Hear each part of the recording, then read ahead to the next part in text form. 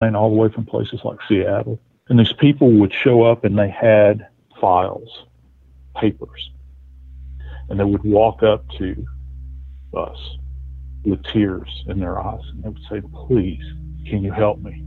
My sister was raped and murdered in Dallas, Texas in 1975. It killed my parents.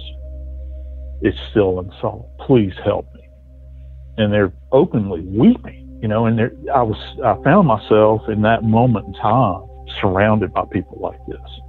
And there's this great unknown and unseen mass of people out there that are not served.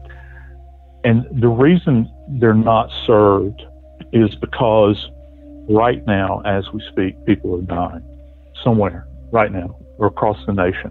And there are people that are in mourning. And can you imagine always being in mourning and never being able to cycle out of it? People, I hate the word closure. I despise it, because no one ever gets closure in a homicide. It doesn't happen. They just want answers. So, for me personally, God forbid, that anything would happen to me and mine, I'd say, let the hide come with the hair, do it. I mean, if it's going to bring about information, not closure.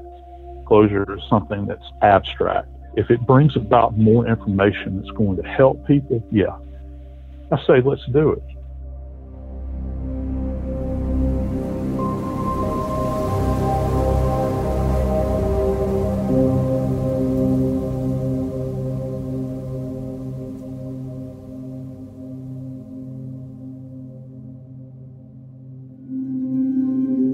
For more information on the case and relevant photos, follow us on Instagram at KT_studios. The Piketon Massacre, Return to Pike County, is executive produced by Stephanie Lydecker and me, Courtney Armstrong. Editing and sound design by executive producer Jared Aston. Additional producing by Jeff Shane, Andrew Becker, and Chris Graves. The Piketon Massacre, Return to Pike County is a production of iHeartRadio and KT Studios. For more podcasts from iHeartRadio, visit the iHeartRadio app, Apple Podcasts, or wherever you listen to your favorite shows.